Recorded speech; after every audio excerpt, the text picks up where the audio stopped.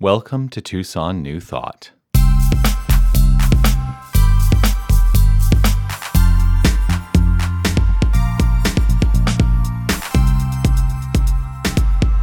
That's the third or fourth time I've sung that song in this iteration of this thing called Tucson New Thought.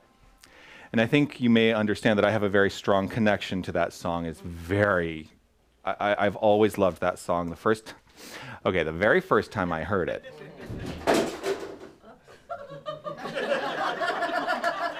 Lost control.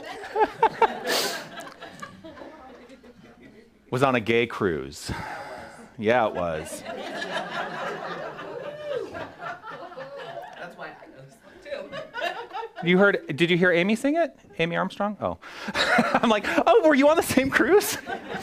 No, there's this performer, Amy Armstrong. She is based out of Chicago. She spends a lot of time in Puerto Vallarta, where she runs a performance space down there. But she does these cruises, and she's very popular in the gay circles.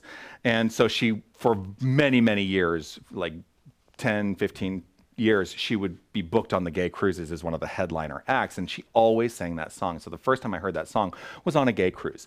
And I sat there, I was like, oh, love that song. And now I will tell you, 2 years ago I started the process of recording an album. It's a very long process. And that song is on it. So when that album comes out, you can listen to it at your heart's content. Okay, today is all about building mental muscle, right? That's the title of the talk, building mental muscle. And building mental muscle is very much in alignment. You know what, here's the thing. Technique is whatever works, because not everybody goes to the gym and does the exact same thing. Let's start with that. But everybody addresses the building of whatever they need to build physically in their own unique way. It's the same thing with our minds. It's the same thing with our minds. So whatever works for you, when you have found it, that is your technique. Now, all right, I'm going to just, because I feel the need to say this, I'm going to get to the talk at some point, I promise. I feel the need to say this. We are very crowded in here, right? And let's just acknowledge the fact that we are crowded in here. I think we're at 40 that are in this room. And I have a very strong belief, although I've not gotten confirmation from the property management, but I have a very strong belief that this is our final Sunday in this space. More news to come around that. Part of the reason that I feel like I need to address that is because that's a big song, and I sing it big, and this is a small room to have that kind of song sung big, right? But I'm gonna be me. I'm gonna be me. Yeah. I gave some homework last week. Oh, that's right. Mm-hmm. I'm actually thinking I may start checking in every time I give homework and coming back to the following Sunday say, did you do the homework? The homework was this. When we say I am upset, that's affirming a negative idea, right? I am upset. I'm a procrastinator. I am broke. I am whatever it is. And what I was saying is that every time you feel like that kind of statement is coming through you, to stop yourself in the moment. This is part of the practice. To learn how to stop yourself in the moment when those types of things come up for you. And let's replace those negative affirmation statements with a question. And the question I offered is this. Instead of I am upset, why do I feel upset? Allow yourself to go on the journey. Somebody wrote on the little form that says, if you have any questions around anything that was said in service, write the question down and I address it later online. So I did that last week. And one of the questions that came up is, so we asked the question, then what? We asked the question, then what? And actually what I went to is one of the tools that I really love, and that is the work of Byron Katie. The work. So if you look up the work, it's called The Work. Look that up with Byron Katie, and I'm not going to talk about it today, but it is a tool that I have put into my spiritual toolbox that I get to utilize. So if we're talking about building mental muscle, what we're talking about is developing the spiritual toolbox that we can turn to at any moment when we are feeling less than, and understand, remember who we are, that we are the magnificent, infinite, divine presence as us right here and right now. Incorporate the tool so that we move through with grace and with ease whatever it is that is not feeling so good in that moment. That's the work we are here to do. Ernest Holmes wrote this, which I will say in just a second. Because here's what I want. A lot of people are attracted to centers for spiritual living, religious science centers. We are attracted to the New Thought philosophy. We're attracted to unity. We are attracted to these ideological constructs because they're like, oh, they're promising me something. They're promising that my life can get better. And, well, they must have tools. They must have a way of teaching me how to get what I want in life. And so I preface that by saying this. Ernest Holmes says, we do not teach that you can get what you want. We do not teach that you can get what you want. We teach that you can have whatever it is you are equal to in mind. That's what we teach. When we remove the idea that we have to manipulate the world of circumstance into aligning with our desires, it's never about manipulating the world of circumstance. It is never about manipulating the world of form. It is never about trying to get more money in our bank account and trying to figure out how do I work more hours to get the more money in the bank account so that I can have the life that I want to live. It's about saying, I know who I am. I will choose to be who I am. I know that I am infinite prosperity expressed right here and right now. And with that mental construct, everything else takes care of itself. But the work is entirely mental, 100%. Ernest Holmes said this, wrote this. This teaching should not be confused with the idea that we can show people how to get what they want. Let us never be confused in that. Now, if you're here for the first time and you're like, but I want something, I was told that I could get something, I am disabusing you of that notion right here and right now. I have observed, though, and this may be part of the path that you're on, I have observed a pattern of awakening. I have observed a pattern of awakening from, I want something different in my life. That was a mental construct. I actually was attracted to this philosophy because I wanted something different in my life. I want something different in my life. This philosophy tells me my life can be different. It tells me that. I mean, one of the first things you learn is change your thinking, change your life. And most people think, if I do the work of changing the things out here, I will change my life. Well, no, change your thinking. Change your life. I can manifest whatever I put my mind to, right? We teach that. Yes, you can make manifestations. We call them demonstrations in the world of form. And, you know, we have all of these, we have this language that we use in the religious science movement. It's all jargony. And if you're not familiar with it, you can always ask me about any of the language that we use. I try to say, we call it, it's like demonstration, right? I talked about mental equivalent last week. Right? Oh, I have a mental equivalent, so I will create the demonstrations in my life that I require and desire. I'm like, oh, that's a bunch of hooey. If I change my mind, my life shows up exactly according to what's in my mind. That's it. That's it. It's a much simpler way of than, oh, I have a mental equivalent. So we begin right where we are. We have a need, we have a want, we have a desire, usually born out of a dissatisfaction with the things in our life. Born out of dissatisfaction. We are taught to base our own personal value. And I really, as I say this statement, I want you to just check in with yourself to see in what ways might you be holding on to a belief where you may have been taught that your value of self is based on things. Because we live in a culture in this country where we are taught to base our personal value on things, on the things we can acquire, on the things that are tangible in our lives. It's not true. Our value has nothing to do with those things. Those things are a reflection of our value. So it actually works the opposite. Things are just things. And they have nothing to do with the inherent truth of your being, which is, you are magnificent. You are magnificent. To what degree do you embody that notion? Do you embody that idea? To know that that is the absolute truth of you. You are magnificent, and you don't need me to tell you that, unless you do. Which is why you keep showing up on Sunday, thank you. And I will keep telling you, because in everything I put out in the world, everything, if you watch my daily video, I always say, you are love, you are light, you are life, you are magnificent. I say it all the time, because I really want us all to get it. We are magnificent, and it's not because of anything we do or anything in the world of form. It is the natural state of our beingness. How does that feel?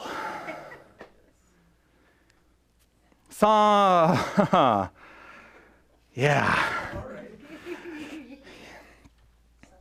This is Saw. I don't know what that was. It's a movie I've never seen.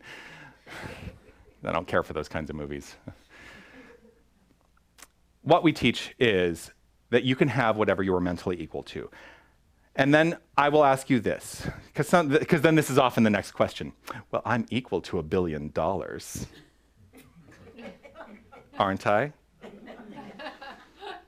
And I say, well, yes, of course, because you are the infinite nature of the divine. You are magnificent, and that may be a mental equivalent in your mind, but now the thing to address is, what is the belief that is holding you back from actually having the experience of $1 billion? Because our belief sets the limit to those demonstrations in the world of form. The infinite nature is coursing through us, as us at all times, and it is only our belief that holds us back. That's it. So last week I talked a lot about the path of spiritual practice is to develop and deepen into awareness of those places where we block ourselves in our belief system, so that we can remove those blocks, change the belief, and experience something new. It's like warrior.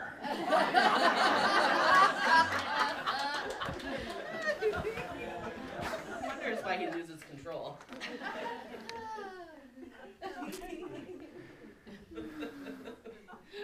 So the only thing that exists is God, and our experience of that divine power as that divine power is based solely on the beliefs we hold that limit our experience of that power. Everything in the world of form is actually an expression of a limitation in that infinite idea. Everything in the world of form is an expression of a limitation in that infinite idea. And I'm actually grateful for that. I am grateful for that, because I'm having a blast living in some of my limitations. And I'm having a blast living in my limited idea of who Jonathan Zenz is. I'm having a good time. And if I really give over to the infinite nature that is me, well, then does my identity cease to be? Something to consider. It's just something to consider. I like my identity. And I like expanding the confines of my idea about what my identity is, too. And I like to play different roles. I think that's why I was an actor for so long. I loved to play different roles. I loved to go on stage and take on a different identity. And we're doing that in our lives. Every single situation we are in, we are playing a different role based on the circumstances of that situation. We limit ourselves in the experience of those situations based on those situations, and it's kind of this, all the world's a stage and all the men and women merely players. They have their exits and their entrances, and one man in his time plays many parts. And I will use gendered language because that's what Shakespeare did.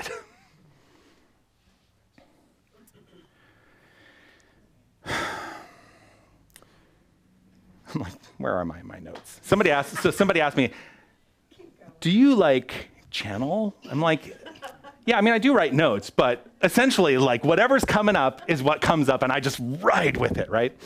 So the expression of your life, everything that shows up in your life. Now I don't want this to sound depressing, but for some people this may sound depressing. What I want to be clear on is, as I say this, there is an opportunity for each and every one of us to change our minds so that it is not a depressing concept. Here's the concept. Everything that shows up in our life is a reflection of our self-worth. So what's in your life? Do you like it? Do you not like it? All of it is a reflection of your self-worth. If you want greater freedom and wealth, look at your sense of self-worth. And that's the pattern I talked about. We go from this idea of this philosophy tells me that I can have whatever I want, I can get whatever I want, and that's what I'm going to start with. And as you develop your spiritual practices, you develop your spiritual identity, you move from the idea of valuing things to valuing the self, and the things show up that are in alignment with that self-value. It is up to us to cultivate a connection with ourselves. And I am so grateful that you talked about self-love, too. If y'all know, one of my favorite spiritual gurus is RuPaul. Seriously, look up the magnificent things that RuPaul says in this world about self-worth and self-value and who you are in this world. Because RuPaul starts or ends every single show with this. If you can't learn to love yourself, how the hell are you going to love anyone else? Can I get an amen? Can I get an amen? And it is the absolute truth. It is all about self-value. Everything comes back to who do I believe myself to be? I choose to identify myself as this infinite divine power in everything. And so I know that everything that shows up is a reflection of that idea. And as it shows up, if I don't like it, I get to change my mind about it. It is up to us to cultivate that connection. Now, in the science of mind, we provide some tools. Meditation, affirmation, visualization, visioning, spiritual mind treatment, also known as affirmative prayer. These are tools that have one purpose and one purpose only, to change your mind. That's it. We are here to teach you how to change your mind. And you get to determine the way in which you would like your mind changed. But that's all we're ever teaching, is how to change your mind. You determine what tools work for you. Because I know there are people like, oh, meditation does not work for me. Affirmations, they don't work for me. But spiritual mind treatment, that really works for me. Find what works. That's the technique. Technique is anything that works. But you must do the work, which is why it's building of mental muscle. I had in 2010, I was living in Los Angeles, and I had a Toyota Tercel, a little blue Toyota Tercel, and it was a manual transmission. Remember those? People ask me, do you know how to drive a manual transmission? I'm like, that's what I was trained on. Yes. But I had this manual transmission Toyota Tercel, and it was a real beater of a car. And there came a point where I was driving it, and I was terrified of driving it, like the 2 miles it took. I was one of those rare people in LA who lived 2 miles away from where they worked, and I never had to take the freeway to work. But I would get concerned. I would be in my car. I'm like, am I going to actually make it today? Yes. So I'm driving this dangerous car on the streets of Los Angeles. Kept hobbling along, and I'm like, oh, Science of Mind teaches me that I could have a new car. Why don't I have a new car?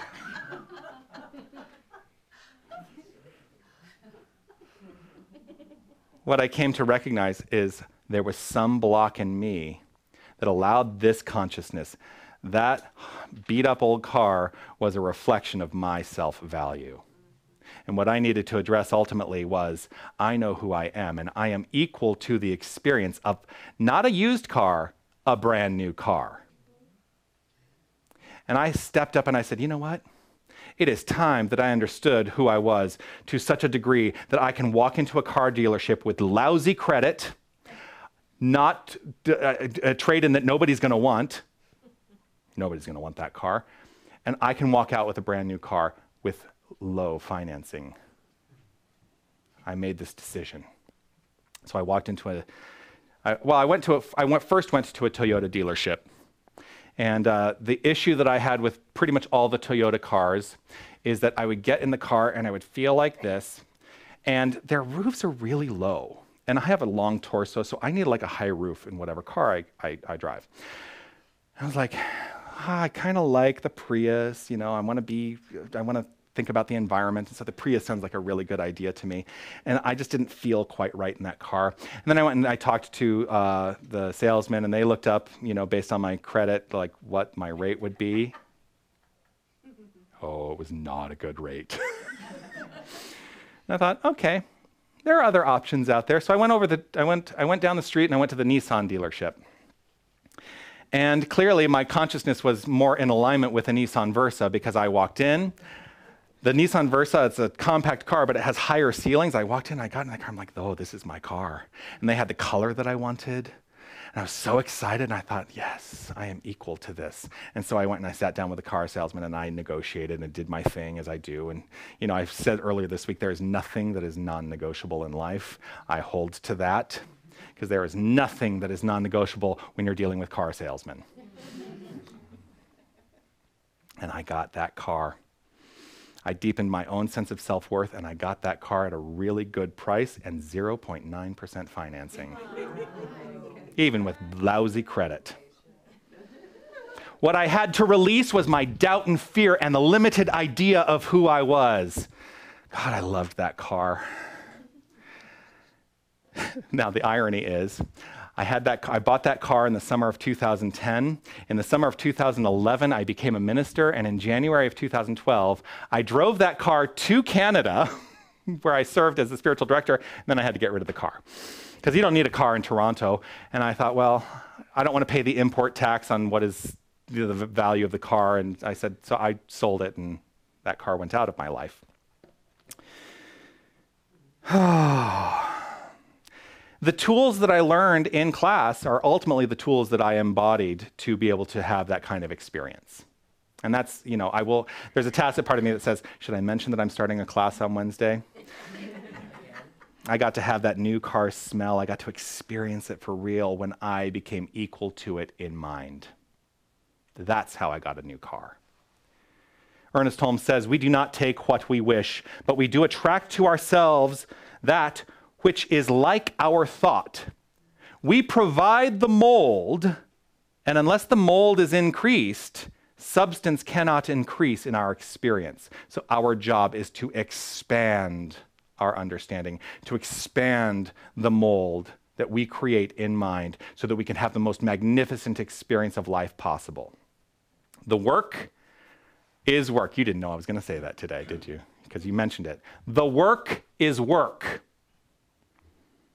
And it will continue to be work until you have embodied a new idea, and then it is no longer work, it is your new way of being. But you have to do the work. This is the mental muscle method of development. Meditation. Allow yourself the luxury of contemplation. Allow yourself the luxury of dreaming what it is you would like to experience in life. Allow yourself that. Communication. To whom are you communicating, and are those people in alignment to support you and your ideas, or are they not in alignment to support you and your ideas? And I tell you, if you are going to communicate your desires, your dreams, your wishes, your wants in this world, communicate it to people who will support you, not tell you that you can't. But don't be afraid to talk about those things to the right people. Because I hear a lot of people say, don't ever tell people your dreams. Because all you're ever going to get is, no, you can't. Well, that's a belief. You get to decide whether that belief holds true for you or not. Intention. As you know what it is you want, are you firmly rooted in your intention? What is an intention? It is greater than a good idea. Your intention is, the way that actually it was described to me, intention is this. If I have the intention to go to the movies, I actually get in the car, drive to the movie theater, buy my popcorn, and sit down in the movie theater and watch the movie. If I have the idea of going to the movies, I think about, oh, I could get in my car, go down, drive to the movie theater. Yeah, it's a nice idea. But the intention is actually rooted in follow-through. So intention means follow-through. Attention. Pay attention to what is happening in your world. Pay attention to what is happening in your world because it is a reflection of what is happening in your mind. And here's a really big one for me, accountability. And I say it's a big one for me because I require accountability. You know, I talked last week about having a little pooch that I would like to let go of. As I'm like, all right, suck it in. That looks really uncomfortable, doesn't it? The best shape I was ever in my life was when I hired a personal trainer. There's my accountability. And that's what mental muscle is all about. It is about finding the personal trainers in your life who are going to be the ones who say to you mentally, do the work, live the results. Do the work and live the results. But you have to do the work. So find those people who will hold you accountable. Find those people who will hold you accountable. So I feel like I need to be out here. Oh, hi, William. Find those people who will hold you accountable in the right way, that are affirmative. Do the work, live the results. So here's your homework. I would like you this week to define some clarity around. To define some clarity, I just want to be entertaining sometimes. To define some clarity around the spiritual tools that are in your spiritual toolbox. I want you to define some clarity around those tools that you use and really determine, are they working for you? That's what I would like you to get clear on this week. If they are not working for you, discard them. They no longer work for you. Get rid of them. You don't need them in your experience, and find something new. Find something new. Find that which works and begin to utilize it and embody it and change your life. You know why? You are worth it. Namaste. Namaste.